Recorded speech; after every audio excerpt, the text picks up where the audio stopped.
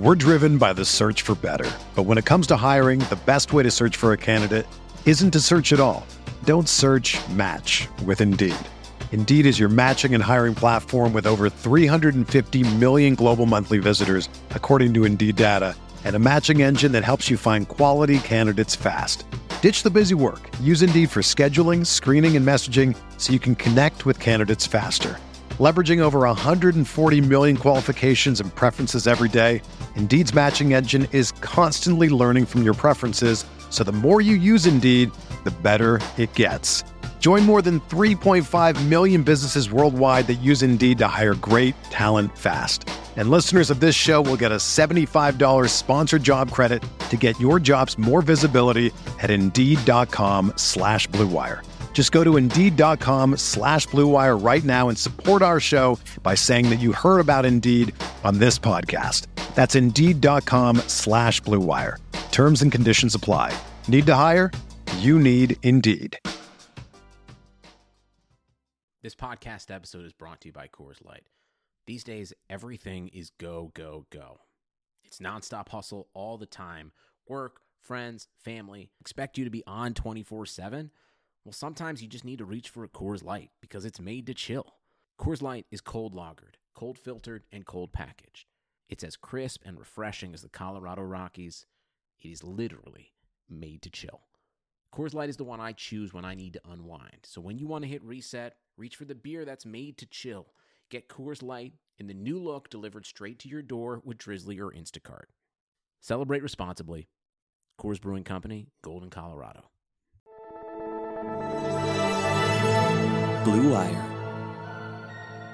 Hey, this is George Kittle, and you're listening to Candlestick Chronicles. New England sending QB Jimmy Garoppolo to 49ers. We believe we found the right guy. Garoppolo, quick pass, caught by Kittle. He dives, and he's in. Touchdown, 49ers. Kittle is gonna go. Touchdown.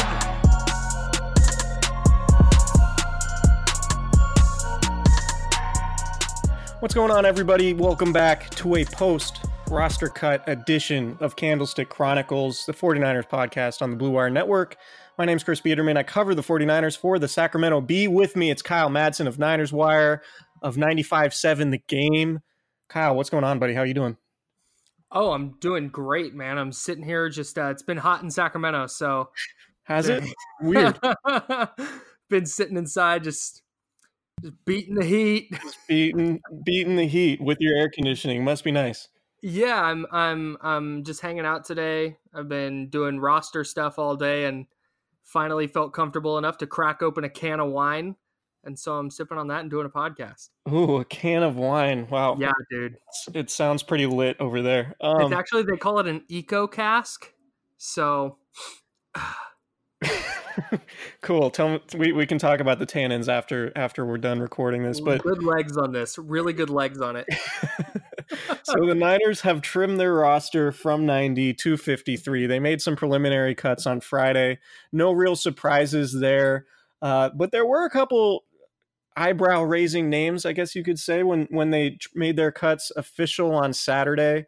To start, though, we should talk about some news coming on Monday this week that's pertinent to the regular season too. Nick Bosa, the number 2 overall pick, defensive end, Ohio State, is going to be back at practice on Monday. So the 49ers are going to have a practice Monday ahead of the season opener against the Tampa Bay Buccaneers, and they're going to have Dee Ford healthy after he returned to practice last week after getting treatment on his knee tendonitis with platelet-rich plasma injections.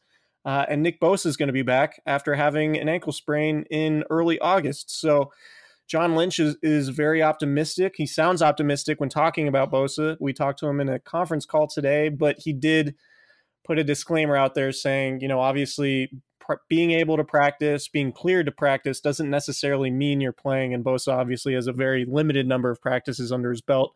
But overall, good news for the 49ers because when healthy, Bosa should be one of their best defensive players, even though he's a rookie. Yeah, I think so. And their entire philosophy, their entire team building philosophy has been around, well, if we just get a pass rush, then our secondary will be fine. So that's what Lynch and Shanahan have kind of hung their hats on. And if Bosa can't go week 1, that's not great against a Tampa Bay offense. It might be pretty good. We'll dive into that obviously later in this week, but it's at least good news that he's going to be on the field Monday. Yeah, the one quick thing, and like you said, we're going to preview the Tampa Bay game next week, but the Bruce Arians offense is very much a down the field 7-step drop type offense, and you obviously want your edge pass rushers for that game. So having Dee Ford and Nick Bosa could potentially be big. But let's get back to Final Cuts. So the headlines really coming out of Final Cuts on Saturday. Jerick McKinnon was placed on season-ending injured reserve, so he was not given a roster spot to go on IR with a possible return designation. He is done for the season. He will have gone 2 straight years on the shelf because of his knee injury. John Lynch said McKinnon's going to have another surgery. Obviously bad news, not entirely unexpected news because McKinnon has had 3 different setbacks this summer. And the good news for the 49ers is they signed Tevin Coleman to a reasonable contract, so he's going to get a bunch of the carries. I think Matt Breida might ultimately end up getting more playing time than Tevin Coleman this season. We'll have to see about that. But I think the 49ers feel pretty good about those two, even with McKinnon out. But losing McKinnon, the guy you signed to a 4-year, $30 million contract with, I think it was roughly $12 million guaranteed at signing, and getting nothing out of him is obviously a blow. And it goes to show you the difficulty in paying running backs in the NFL. And obviously any player can tear an ACL during practice, but a running back, just all their legs have to do and trying to get them right coming off that injury, it can be tough. And the 49ers are learning the lesson the hard way. And I would imagine we're not going to see Kyle Shanahan and John Lynch invest too heavily in a running back here going forward, whether it be the draft or free agency. Well, and especially with how good Kyle Shanahan and Bobby Turner are at churning out productive running backs. When you look at Jeff Wilson, who we'll talk about a little bit later, he was good last year as an undrafted free agent. Matt Breida was an undrafted free agent. And then they go out and get Tevin Coleman this offseason. And that was kind of a head-scratching move at first, looking at how crowded their backfield was. But now it looks like it might be one of the best moves of the offseason in the NFL if Coleman's productive and the 49ers find their way into the postseason. Absolutely. So the other headline coming out, or I guess we got 2 more to go through before we go through a position-by-position breakdown of the 53-man roster. 2016 first-round pick Joshua Garnett was released, and John Lynch made a point of it today to say that it wasn't necessarily a reflection on Garnett as a player per se. It was just more of a reflection about his inability to stay healthy. Garnett really he dislocated a finger early in training camp that basically cost him the entire preseason, save for Thursday night's game where he got extended action. He missed 2017 with a knee injury. He dealt with a toe and thumb injury last year. He just simply hasn't been available enough for the 49ers to count on him, so they went with Daniel Brunskill instead as a backup interior guy. So moving on from Garnett, a guy they probably should have never drafted in the first place because they probably should have just taken Michael Thomas, of course, the receiver that went to the Saints. But that ship is that ship has sailed. So Josh Garnett finally gone. We can rip the Band-Aid off that, and the 49ers are going to start to move forward, I guess. And that feels like one of those symbolic things. Like, I know it's kind of silly because there's no way to quantify it and there's no evidence that it's going to affect anything, but that felt like a symbolic move of ridding the team or getting rid of one of the biggest mistakes of that Trent Baalke tenure. Because like you said, a player like Michael Thomas, who you were pounding the table for during the draft. I wasn't the only one either. Right. And I didn't think he would be like an all-pro receiver like he's turned into. I thought he would be good, but just looking at Torrey Smith and Jeremy Curley and Quentin Patton, I thought the 49ers could have used an infusion of talent there. Yeah, absolutely. Right. Absolutely. They needed a receiver and they had one sitting there. So no, I think this is one of those kind of symbolic moves that it's like, all right, you get rid of that, one of the bigger first round mistakes in the history of the franchise. And now you kind of move on from it. And that's not a storyline going in. It's not, are they going to re-sign Joshua Garnett? Is he going to be able to play? Is he going to be healthy? It's just gone. They can get rid of it. And like you said, they keep Daniel Brunskill, who I want to talk a little bit about later because I wrote some about him when they signed him when the AAF collapsed. So I'm very intrigued by him, but like I said, we'll get into that. Yeah, Garnett as a first-round pick was going to cost probably a little bit more than the 49ers were willing to spend on a backup guard. So he's done fine. He's made $6.3 million in his career, actually closer to 7.5, I should say. But obviously the cap number going from a former undrafted practice squad player on the Falcons, the Niners are going to save a little bit on the margins there in terms of cap dollars. So the other notable player that the 49ers did not keep, which was actually, I think, probably the most surprising cut, was Jordan Matthews, the wide receiver, obviously the veteran. But the 49ers really liked Matthews and thought he had a really good camp. And I know we talked about it last week, Kyle Shanahan saying things like, I know what we have in Jordan. I know we can win with Jordan, things like that. The 49ers decided to move on from Matthews, who I thought was going to be the guy in the slot replacing Trent Taylor and Jalen Hurd, who probably those two guys aren't going to play probably in week 1 against Tampa. And so Matthews was really the guy getting the most playing time in the slot. So the 49ers decided to keep Kendrick Bourne, who had an up and down August, but I think the value with Bourne lies in his familiarity with the system and that he can be a good red zone target. And we saw that particularly in Denver in that second preseason game. But moving on from Matthews, the most accomplished receiver on the roster. I know, obviously, signing a 1-year deal in the spring, it very little guaranteed money in that. I think you could have probably prognosticated that he wasn't going to make the team going into camp, but as camp went on, it seemed like he was the most steady guy, and you heard nothing but positive things about his approach. And, first guy in, last guy out, all that type stuff. One thing I heard, which was interesting, is he was a real big guy in terms of nutrition. And that sort of,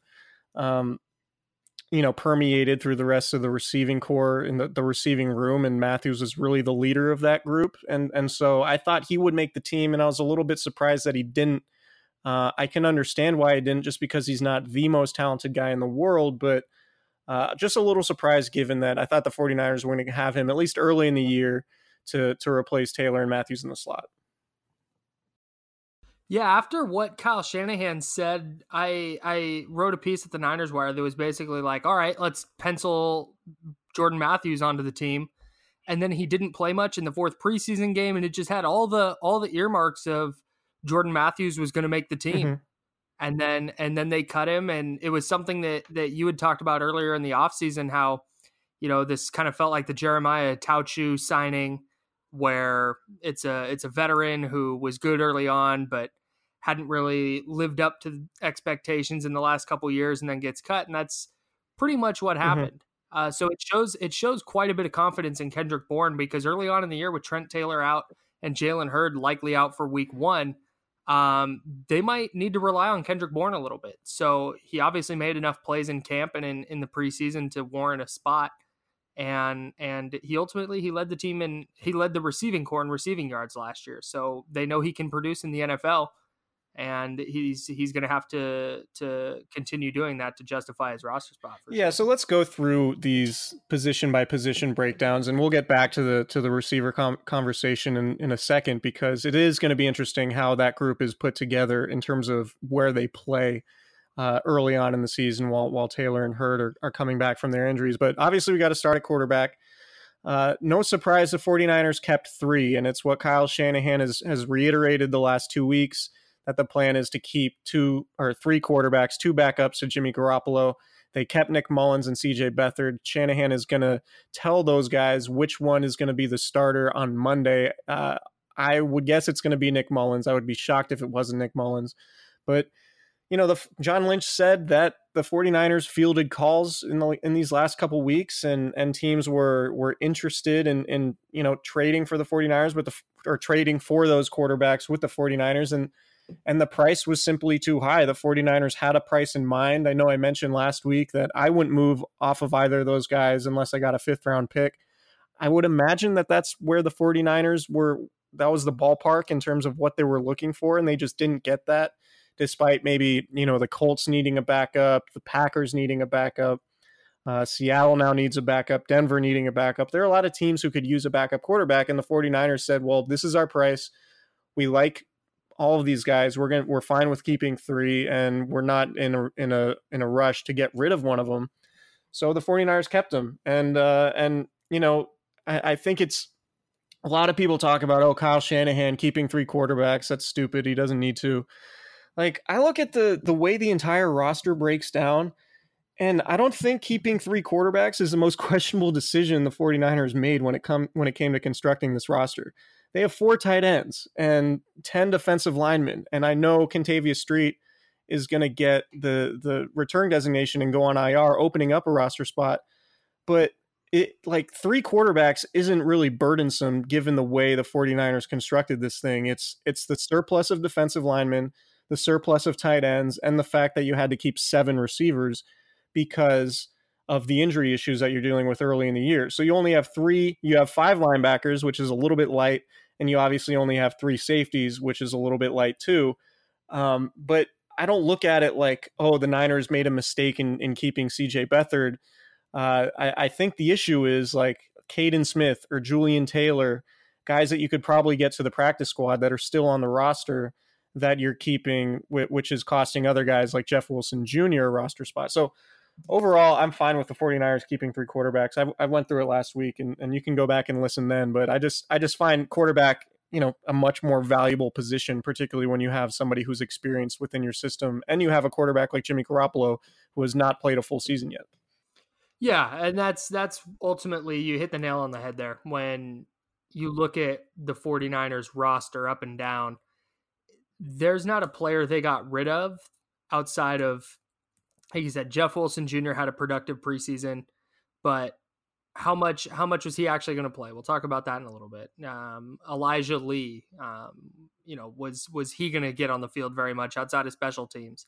So I think you keep 3 quarterbacks because you don't want, CJ Beathard and Nick Mullins aren't ever going to start and win a Super Bowl probably, but they're valuable backups. And Jimmy Garoppolo is coming off an ACL tear. And if he winds up getting hurt again, you don't want to handcuff yourself where you have to call up Wilton Spate or go sign Tom Savage or something. Right. So I think you keep those guys and just hope, like I said, like heck that it never becomes an issue and they don't have to play. Right. Like, you're better off having a quarterback who knows the system, who can competently run the offense. Not necessarily somebody who's going to take you to the playoffs. But if you lose Garoppolo, your season's in the tank. But in order to still develop the rest of the roster, you need competent quarterback play. You are basically, obviously you're punting on the season if you lose your starter again from a wins-loss, postseason perspective, but you still have a roster you need to develop. And if Wilton Spate is in at quarterback for you, you're going to have issues developing the rest of your roster because you're not going to have a quarterback who's competent enough. So there is value in that. And somebody like Jeff Wilson Jr., so let's go to running back right now. The Niners kept Tevin Coleman, Matt Breida, Raheem Mostert, and Kyle Juszczyk. Four running backs, which is the same number they've kept the last 2 years. I had Jeff Wilson Jr. making the team because the 49ers needed depth badly at halfback the last couple seasons because of injuries, and obviously Jeff Wilson Jr. got starts last year because of the injuries at tailback. So, I'm fine. Like, Tevin Coleman doesn't have really any injury history, so I'm fine there. Matt Breida, although he dealt with an ankle issue basically throughout the entire season last year, he only missed a game or 2, I think, at the end of the season. So I think you're fine keeping 4. But the point being, quarterback is much more valuable than a running back. You can pick up a street free agent or Austin Walter. And I actually think maybe by the time this comes out, Jeff Wilson Jr. gets picked up by another team. But it's also extremely possible that Jeff Wilson Jr. just goes onto the practice squad and he's there for the whole year and available to the 49ers whenever they need him. So I find keeping CJ Beathard is far more valuable than a running back who, is basically replacement level, right? So I don't really have any issues with what the 49ers did at running back. What are your thoughts? I'm right there with you. Jeff Wilson, ultimately, as good as he was in the preseason, and he's an NFL running back to me. And if a team picked him up, it would make a lot of sense. But like you said, it's completely reasonable to think he clears waivers and the 49ers scoop him back up onto the practice squad. And then they use him if one of their running backs gets hurt. That's an entirely realistic scenario that might play out. But he had fumbling issues last year. He averaged, I think, 4 yards a carry. He didn't get in the end zone. And yeah, that was with Nick Mullins at quarterback. But it's not like he averaged 6 yards a carry on 150 attempts last year. We have a pretty limited sample size of Jeff Wilson in the regular season, and I think the 49ers, that's a little bit more what they're basing it off of. And it was going to be a stretch to keep 4 running backs, even when we thought Jerick McKinnon was going to be healthy. So Jeff Wilson Jr. probably wasn't going to suit up on Sundays, and even if he did, he probably wouldn't see the field very much. So it makes sense. Like, we knew the Niners were going to have to cut NFL-level players, and that's what they did in this instance. They kept 3 running backs, which is 4 if we're counting Kyle Juszczyk. So they kept 4 running backs, which is normal, and then cut the outlier. I think that's completely reasonable. Yeah, and the backlash to, the decision to cut Jeff Wilson Jr. is, oh, this guy's good. I can't believe you're getting rid of him. Stupid, whatever. Every team has their own version of Jeff Wilson Jr., a running back basically on the fringes of the roster who has a good preseason, largely because he's playing against backups, who a lot of people think should make the team because they play well in those exhibition games. So it's not a unique situation. And the other side of that is that all these guys are available. Like, you can go get a running back on the back end of a roster somewhere or a practice squad anywhere in the league.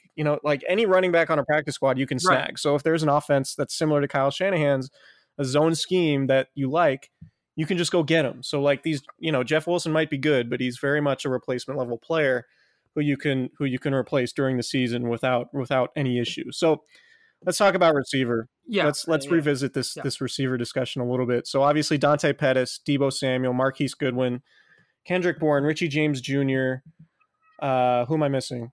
Jalen Hurd and Trent Taylor. So 7 receivers is a lot. Obviously, ideally, you'd like to have 6, but because you're dealing with injuries to 2 guys, you keep 7. So you're going to have presumably all 5 active week 1. And the question is, how are these guys deployed? So Dante Pettis has played Z receiver, which is Pierre Garçon's spot. Deebo Samuel has played X, which is essentially Marquise Goodwin's spot, though Goodwin is going to play a little bit of a different role. Maybe you'll see some F going forward, and the Niners are going to have to mix and match a little bit. F is that slot position. You think about Taylor Gabriel and what he was able to do as a deep threat in Shanahan's offense with the Falcons. I think that's what the 49ers ultimately envision with Goodwin. The question becomes, what happens on like 3rd and 6, right? When you need somebody like Trent Taylor in there to provide a target in the middle of the field. I'm fascinated to see where the 49ers go because all of their receivers could play the slot. Like Pettis could play the slot. I actually think Deebo Samuel might be the guy who ends up getting more time in the slot than we initially thought because of his tenacity, because of his fearlessness. That might be his role early on in the season. And then, maybe it's Richie James, but the 49ers do have options there. I think just about everybody except for Kendrick Bourne can play the slot, all those guys who are going to be available week 1. So there isn't like a perfect fit to replace Trent Taylor because his skill set was so unique among the other receivers, but there are guys who can do it. And maybe Kyle Shanahan will have to get a little bit creative with his passing attack. And maybe he just relies heavily on 21 and 12 personnel with 2 running backs and 2 tight ends instead of 3 receivers. So you don't necessarily even have a slot guy. But that'll be interesting to see headed into week 1, how the 49ers figure that whole slots receiver thing out. Yeah, and with the 11 personnel, they ran that less than any other team in the league last year. So they don't rely super heavily on 3 receiver sets anyways. And Kyle Shanahan talked about, I think it was you that wrote about it at owners meetings, or we talked about it on the podcast, that he wanted more versatility out of his receiver group. And when you look at this group, outside of Kendrick Bourne, it feels like everybody can do a little bit of everything, which I think is helpful for a coach who wants to have variety with his personnel and with his formations and what he can do out of those formations with that personnel. So I think when you look at this group of receivers, yeah, there's a lot of question marks in terms of potential productivity, but I feel much better about the receiving core this year for the 49ers than I have really since 2012 or 13-ish. Yeah, so I agree with everything you said. So that'll be fascinating to see as the season goes on, how these guys progress, because there are so many question marks and so many young guys. I mean, really, Marquise Goodwin is the most experienced one, and Kendrick Bourne, obviously the most productive last year. So, Yeah, we'll have to see how Pettis Samuel and Jalen Hurd really develop as the season goes along. So let's go to tight end. Probably the most questionable decision just in terms of roster construction, keeping 4 of them, keeping 6th-round pick Caden Smith, keeping Ross Dwelley, keeping Levine Toilolo. Obviously, George Kittle is a headliner of that group, and in an ideal world, you give him about 80% of the snaps and then let the other guys just sort of fill in along the margins. But it was surprising to see him keep 4. I thought it was going to be Ross Dwelley or Caden Smith towards the end, particularly after Dwelley didn't play in the preseason finale, and Kyle Shanahan said he's seen enough from him. I just penciled him in as a 3rd tight end and put Caden Smith on the practice squad. And I do think the 49ers probably could have gotten Caden Smith through waivers to the practice squad. So it was surprising to see 4. In terms of Toilolo, I think he's the best blocker outside of Kittle of those 3 guys, and he's probably going to get the most snaps, assuming everybody's healthy, just as a pure blocking tight end in the same role that Garrett Selleck had last year. I think Selleck only had 5 catches or whatever it was, but Selleck is a good blocker, and Toilolo is a really good blocker, and I think we saw that in the preseason and training camp. So it wasn't surprising at all to see Toilolo make the team. But it was surprising to see the 49ers keep both Dwelley and Smith. Yeah, I thought for sure when I made my initial 53-man roster projection, I had them keeping all 4 tight ends, mostly because I just couldn't decide which one would stick around and which wouldn't. And that seemed like a lot. And the fact they're keeping 4, maybe they didn't think Smith would clear waivers or something, and they want to keep him to help him develop. But it's an interesting choice for sure, and not one with some of the numbers issues they have at other positions that I thought they would make. But Kyle Shanahan clearly has a plan for each of those guys, and I'm very intrigued to see if 4 tight ends means more 2 tight end sets this year, or more big sets, or what. But Levine Toilolo hasn't been the most versatile player in his career. His receiving production has been pretty low, but as we saw last year, when you have a player like George Kittle on the roster, you don't need your second tight end to do a lot in the passing game. So maybe he just likes what those guys do as blockers, and the fact that defenses have to at least respect them a little bit in the passing game. Like I said, an interesting choice to say the least. Yeah, Levine Toilolo has missed 1 game in 6 seasons. So he's played 95 games over the last 6 years. So he's durable. He's obviously not a robust pass catcher, like you said. He has 95 catches over those 6 seasons for 986 yards and 8 touchdowns, never scoring more than 2 touchdowns in a season. So clearly he's going to be a blocking tight end, and I would imagine he is going to be second on the 49ers in snaps. So we'll have to see how the 49ers deploy Dwelley and Smith. John Lynch did say today in that conference call that Dwelley was probably the most improved player on the 49ers roster throughout training camp, and he did look pretty good as a pass catcher during training camp and the preseason, although he was a target of 3 of Jimmy Garoppolo's interceptions during that 5 interception practice. And it did take him a little bit of time to connect in Kansas City when Garoppolo actually, played pretty well in that 3rd preseason game. There were some issues that those 2 had. So yeah, it's a little confusing keeping both Dwelley and Smith. We'll have to see how long the 49ers have 4 tight ends on the roster. I'd imagine, aside from Kentavious Street, I would imagine Smith might be the one on the way out at some point during the season if the 49ers need to make a roster move to add to another position. So let's go to the offensive line. The Niners kept 8, and 8 is a little bit thin. I think they've kept 9 the last 2 years. I would have to go back and check. Don't quote me on that, but I know they've kept more than 8. Joe Staley, Mike McGlinchey, Mike Person, Laken Tomlinson, Weston Richburg, of course, are your starters. Your backups are Ben Garland, Daniel Brunskill, and Justin Skule, a 6th-round pick from Vanderbilt. Skule was another one, along with Caden Smith, surprised me to make the team because he wasn't particularly good in training camp or the preseason, though he did have a nice pancake block on Jeff Wilson's 41-yard touchdown run the other night against the Chargers. But overall, the Niners do not have a ton of depth here. I don't think there's really any other way to put that. You are basically looking at this group hoping that all 5 of those starters stay healthy like they did throughout most of last year. Obviously, Richburg had his leg injury that really hurt him early in week 4, and he ended up just missing 1 start, but he clearly wasn't the same guy. But keeping the offensive line healthy is really tantamount to the 49ers having success on offense, because School is not particularly good as your backup tackle. Daniel Brunskill has been on the practice squad for the Atlanta Falcons the last 2 years, and he played in the AAF during the offseason.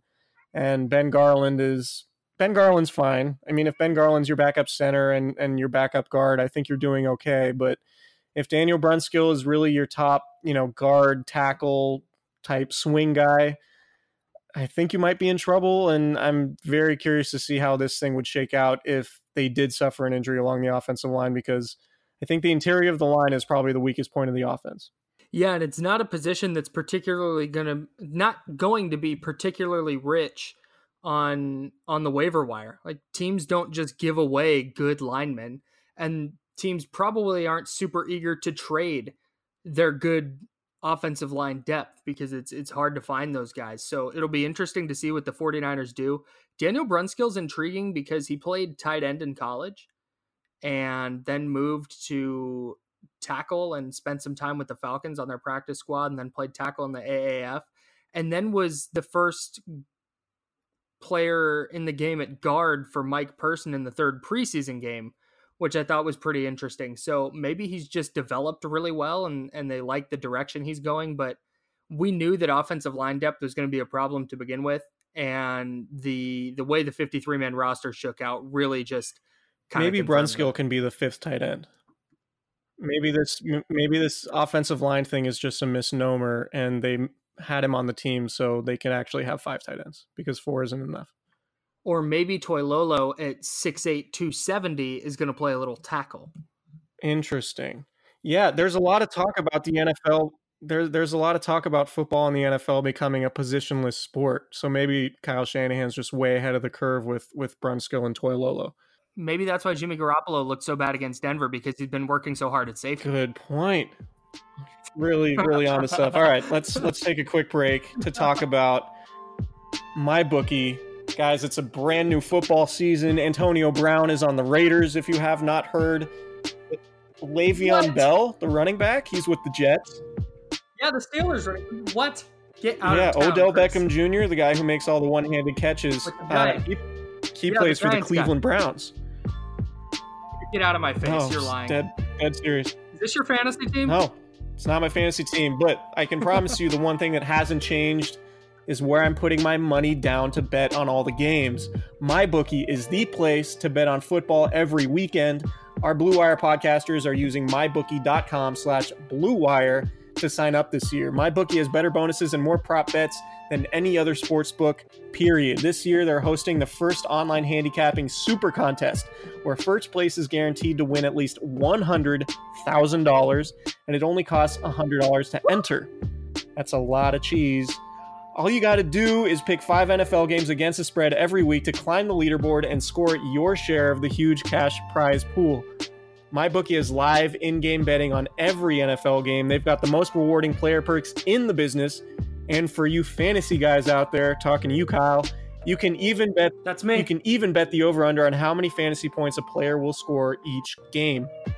Visit MyBookie online today. That's MyBookie, and don't forget to use the promo code BlueWire when creating your account to claim the bonus. Bet, win, get paid. MyBookie.com/BlueWire. All right, so let's go to the other side of the football, shall we?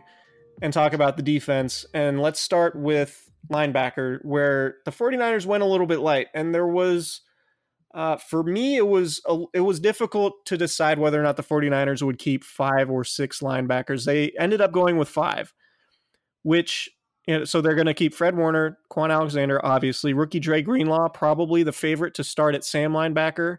Undrafted free agent Azeez Al-Shaair made the team over David Mayo and Elijah Lee, which is very interesting. And then Mark Nzacha, who had an interception on Thursday and is a favorite of special teams coordinator Richard Hightower, is the last linebacker, and obviously one of the team's best special teams players. Shout out to Germany. Maybe Mark Nzacha can make the Pro Bowl this year, thanks to all those votes coming out of Germany. But so obviously David Mayo and Elijah Lee are sort of the headliners in terms of guys not making the team. Azeez Al-Shaair played very well during the preseason. He was a guy the 49ers really liked in terms of the tape he put on film at Florida Atlantic. He suffered an ACL tear and an MCL tear, but the 49ers are really surprised about how quickly he came back. And he was, Chris Kiffin, the 49ers pass rush specialist coach, he recruited Azeez Al-Shaair back when he was a defensive coordinator at Florida Atlantic. So it's easy to see where the connection was. And the 49ers just thought, this guy probably would have been drafted a day 2 pick maybe, or probably maybe round 4, round 5, something like that, if he were healthy coming out. But after suffering his knee injury, a non-contact injury in October during a practice in college, to come out, be full go at the start of training camp, and win a roster spot over veterans who the 49ers likes, particularly for their special teams value in Mayo and Lee, I think is really impressive. And Al-Shaair is going to get a lot of coverage this season. There's one thing I know about NFL coverage: Azeez Al-Shaair is going to get his name in the paper. Is that right? Yeah, that's right. If there's one thing you know about it, it's I may or may not be working on something with him, not with him, but about him in the coming days. We'll see how this goes. But dude, spoiler! I know. Nobody take my Azeez Al-Shaair idea. Yeah, he was such a fun player to watch. When you go back and you look at what he did in college, he was just kind of all over the place in college, and his numbers reflect that. And he came back from a pretty horrific knee injury. So I'm interested to see him for sure. He'll probably only be a special teams contributor early on, at least early on in his career. But I'm excited to watch a player like that, because he's one of those guys that just, it felt like in every preseason game, he was doing one or two things that made you kind of, snap back to what you were doing. And it made you interested in the game. I was going to try and word that differently, but that's all there is to say. Snap back to reality.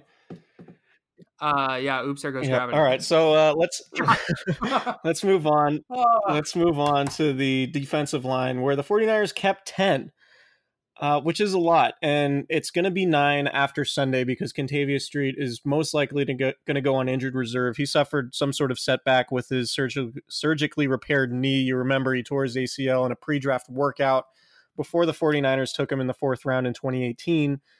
So a roster spot is going to open up elsewhere. So we'll have to see how the 49ers fill that. So it's ultimately going to be 9 defensive tackles or defensive linemen, unless the 49ers replace Street with another one, and then it'll be back to 10. Obviously, Nick Bosa, Dee Ford, Ronald Blair are your natural, edge rushers. DeForest Buckner, Eric Armstead, Solomon Thomas, DJ Jones, Sheldon Day, Julian Taylor, and Street. So I think the name that I really thought was the most interesting was Julian Taylor, because the 49ers asked him to gain 30 pounds this offseason because they want him to work more exclusively at defensive tackle, which makes sense because they do have a lot of defensive tackles, but they're on the lighter side. I really like DeForest Buckner is the only one DeForest Buckner and the nose tackles, DJ Jones and Sheldon Day, are really the only guys who are close to 300 pounds. So getting Taylor into that range makes sense, but I kind of thought getting Taylor to the practice squad was a distinct possibility. I don't know that he's done much in the league, and he obviously has health concerns, which was a reason why he was a 7th round pick in 2018 out of Temple.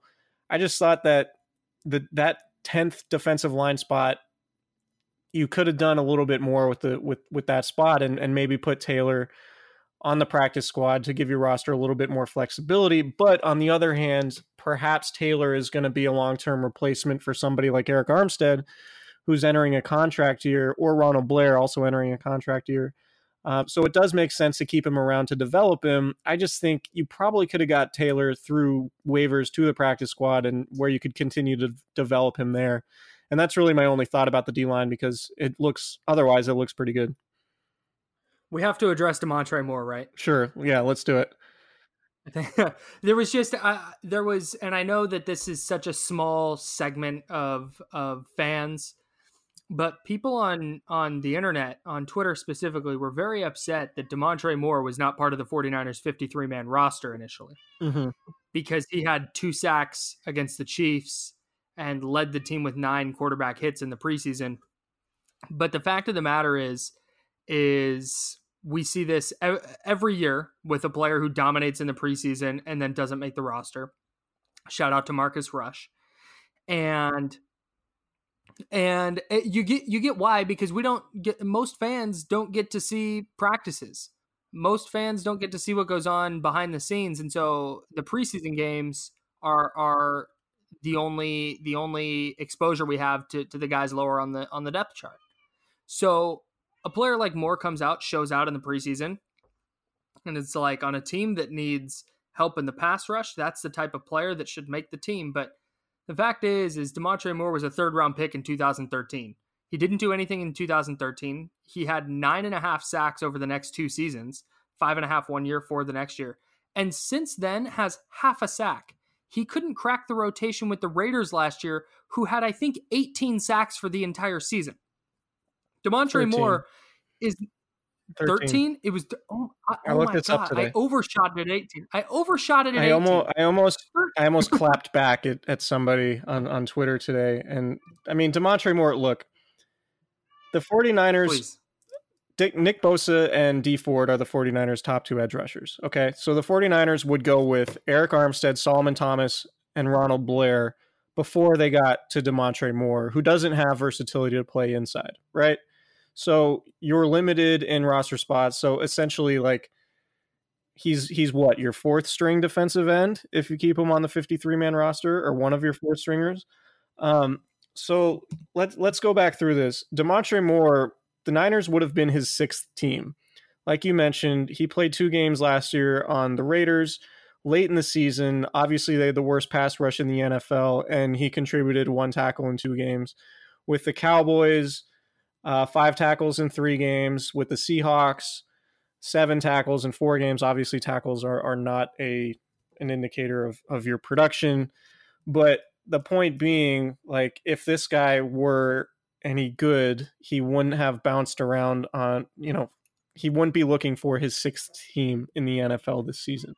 He wouldn't have been in the Alliance of American Football. Right. Like, what are we doing? Right. So Demontre Moore did really well against 3rd and 4th string players in the preseason. How many 3rd and 4th string players would Demontre Moore go up against if he were active on game days during the regular season? The answer is very close to 0, right? Unless some weird stuff happens with injuries. So right.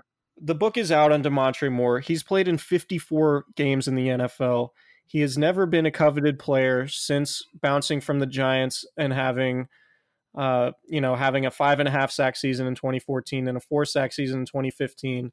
There's been a whole slew of evidence saying Demontre Moore is not a good player, with the exception of what he did in the preseason this year. And like you said, this is the classic Marcus Rush syndrome. It's actually, like, I'm going to start calling the guy who does this next year, I'm going to start calling him Demontre Moore the same way I called Demontre Moore Marcus Rush this year, because that's sort of where this is going. Like, pass that torch, right. Baby. Pass that torch. Yeah. So there's always going to be a player who's ultra productive in the preseason against future insurance salesmen who fans are going to freak out about it. And look, I understand, because we think preseason matters, but ultimately it doesn't. It lies to you. It shows you things that are happening on the football field that don't actually pertain to what's happening in coaches' minds. Kyle Shanahan said it this year. He values training camp and what happens on the practice field way more than preseason games. So that's one of my many issues with the preseason, is that it just lies to the viewer. People think, and look, nobody talked about Valawaga. Like, he had 4.5 sacks, and nobody's like clamoring for him to make the team, which is a little bit odd. He was impactful in the preseason. All right, so that's our piece. Yeah, he very much. That's our piece on the defensive line. Don't at us. I mean, you can if you want. You're probably going to get ignored if you're coming at us with some hot Demontre Moore takes. And let's see, maybe Demontre Moore goes to the Patriots and has 12 sacks this year and wins Super Bowl MVP for forcing a fumble against Carson Wentz or whatever. But I think The smarter money is probably on Damontre Moore, maybe going to a team, not getting much playing time, and then trying to find a job again. And that's not any disrespect to Damontre Moore because he seems like a nice guy. We talked to him a little bit. I enjoyed listening in on his scrums with the reporters, but I just think the jury's out. Like, we know what he is as a football player, and that's somebody who might be good in the preseason, probably not ultra valuable in the regular season. Anyway, let's move on to the secondary. So at cornerback, the 49ers kept 6, which is about what we expected. There are no surprises here. And similar to receiver, that the 49ers are dealing with injuries earlier in the season to Jason Verrett and K'Waun Williams, who both made the cut, obviously. Richard Sherman, Ahkello Witherspoon, DJ Reed Jr., and Emmanuel Mosley are the other corners. Really, aside from Sherman and Ahkello Witherspoon, this isn't the typical tall, long-armed cornerback group, that the archetype that the Seahawks kind of created. You have more quickness, more versatile players here. In terms of Verrett, he can play inside or outside. Emmanuel Mosley can play inside or outside. DJ Reed can play inside or outside and both safety spots, which could help the 49ers when we talk about safety here in a minute. But overall, no surprises here. Ahkello Witherspoon's probably going to start. Jason Verrett is probably going to come back at some point in September. We don't really know yet. K'Waun Williams worked out heavily on Saturday. He could go week 1. One of the interesting things I thought we saw in the third preseason game that we already talked about was Jimmy Ward playing in the slot and then Tarvarius Moore coming onto the field and playing free safety. That's an interesting little wrinkle. So I wonder how that will change, if it does change when Williams comes back. But overall, I think no surprises in terms of final cuts. But this is a really interesting position, and a lot is going to fall on the shoulders of Ahkello Witherspoon because the 49ers absolutely need him to be good because nobody's going to throw at Richard Sherman. Yeah, I think that's I think that's probably right. I don't want to say I'm surprised Jason Verrett made it because he wasn't so significantly hurt that he's not going to play this year. But when they signed him, it was very much a question mark whether A, he was going to be ready to play, and B, if he was going to make it through the preseason healthy. So that was something that I was really excited just for him as a person to battle back from that Achilles tear last year and to get onto the roster, the 53-man roster, and he's going to be active on game days. Like, they're going to need him to play. So I'm pretty excited for Jason Verrett, and if he winds up playing at the level that he was playing before he really started getting hit with all these injuries, that's going to be a huge signing for the 49ers, and he's going to be able to contribute pretty much right away. They think ultimately that he can get back to the player he was when he went to the Pro Bowl in 2015. They think they saw enough during training camp when he was there before he got hurt. I want to say it was August 7th when he twisted the ankle, the same day that Nick Bosa twisted his ankle. They thought there were signs of him returning to that player. And obviously that would be a huge upgrade over what we saw from Ahkello Witherspoon last year. So it's sort of a wild card. The 49ers are holding out hope that they can get there with Verrett. I'm dubious just because it's only been, 5 games that he's played since 2015. So we'll have to see if he can stay healthy. But if he can get healthy and get to that level, it could be a huge signing for the 49ers. But obviously, injuries are a big deal, and he's dealt with a lot of them. Let's go to safety. The Niners only kept 3. John Lynch said in his conference call today that could be the position where the 49ers add another body with Kentavious Street going on injured reserve. So the 3 are Jimmy Ward, Jaquiski Tartt, Tarvarius Moore. Obviously, the thing that stands out about this, Marcel Harris did not make the cut, which was a little bit surprising given that he was the only other natural strong safety that the 49ers had who seemed like he was on the bubble at least to make this team. So we'll have to see how this goes. Jaquiski Tartt has missed a little bit more than half the games the last 2 years with various injuries. Jimmy Ward, obviously, we've talked at length about his injury history. So it could be that DJ Reed is going to be, the backup safety, both at the strong and free spots. You have Tarvarius Moore, who can play corner too, providing depth to the cornerback group. Obviously, he can play both safety spots now. You move on from Adrian Colbert, who was waived injured with a hamstring injury. I thought he could have made the team if healthy, just simply to play special teams, since he was essentially, a third string safety throughout training camp.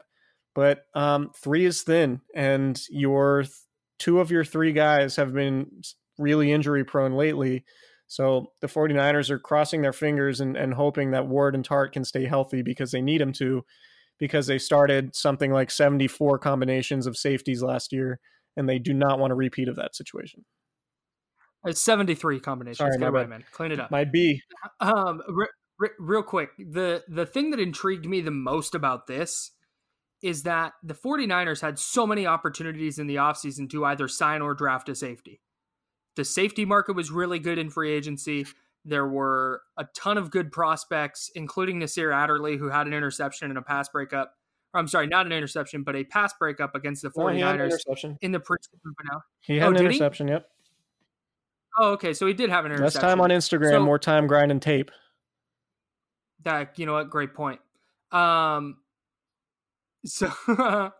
So they had so many opportunities to add safeties. And then John Lynch said in his presser today that they're not ruling out adding another safety.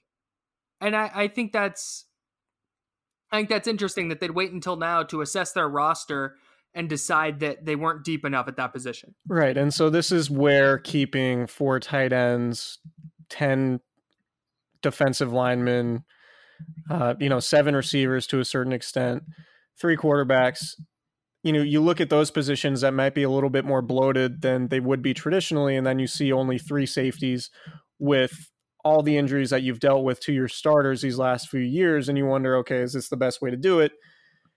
I don't know that Marcel Harris was one of the, 53 best players. I that's up for debate. It wouldn't actually surprise me at all if Marcel Harris ends up on the practice squad, because that would make sense. And maybe they just bring him up to the active roster if they do deal with an injury elsewhere, or maybe they find somebody else. But yeah, I mean, the big thing when it just comes to numbers at positions is the way some of those other spots were a little bit more bloated, which led to keeping just 3 safeties. And like you mentioned, surpassing all those opportunities in the offseason to add to that position. We'll have to see. I think the 49ers are probably going to do what they did in the secondary this upcoming offseason, the same thing they did with the pass rush last offseason, in that they're going to invest in cornerbacks because you have to find a replacement for Richard Sherman. You may or may not need to find an upgrade over Ahkello Witherspoon. And Jimmy Ward is entering a contract year, and you don't know about the long-term viability of Jaquiski Tartt, who's going to be entering a contract year in 2020. So I think we might be talking about a completely revamped secondary in 2020, the same way we're talking about a completely revamped pass rush and defensive line in 2019. Yep. So I think they have to. So that'll be interesting. And if there's an Achilles heel on this team, that's it's got to be the secondary, and the 49ers are putting a lot on the fact that the pass rush can mask some of the issues that they have back there. So we'll see if 3 safeties comes back to haunt them or not. I think that's all we got. Is there anything else you want to say about roster construction? Are you excited for week 1? We didn't even talk about the eventual cutting of Colin Holba once Kyle Nelson gets back from his 6-game suspension. Well, you know what? That's going to be a competition that we can talk about in October. Special teams gets its own pod. Kyle Nelson still has 6 games left on his PED suspension, so that sort of delays the inevitable when talking about the heated competition at long snapper. The 49ers going to have. I'm sorry for delaying this. Robbie Gould, Mitch Wisnowski, and Colin Holba. Those are the specialists. They made the cut. Stunning. Truly stunning. Truly stunning stuff. All right. So next week, we're going to preview, the regular season. The regular season's here. We're going to talk about expectations for the whole year. We're going to preview the Tampa Bay game. I will try not to lament the fact that I have to spend an entire week in Youngstown, Ohio before the Cincinnati game. Hopefully a hurricane won't blow us away in Tampa Bay next weekend. But yeah, we'll talk to you guys next week. Happy start of the regular season, Kyle. I hope you enjoy it. Thank goodness.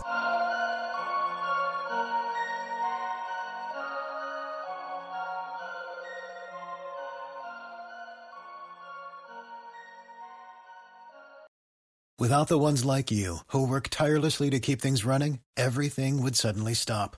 Hospitals, factories, schools, and power plants, they all depend on you. No matter the weather, emergency, or time of day, you're the ones who get it done. At Grainger, we're here for you with professional-grade industrial supplies. Count on real-time product availability and fast delivery. Call, click Grainger.com, or just stop by. Grainger, for the ones who get it done.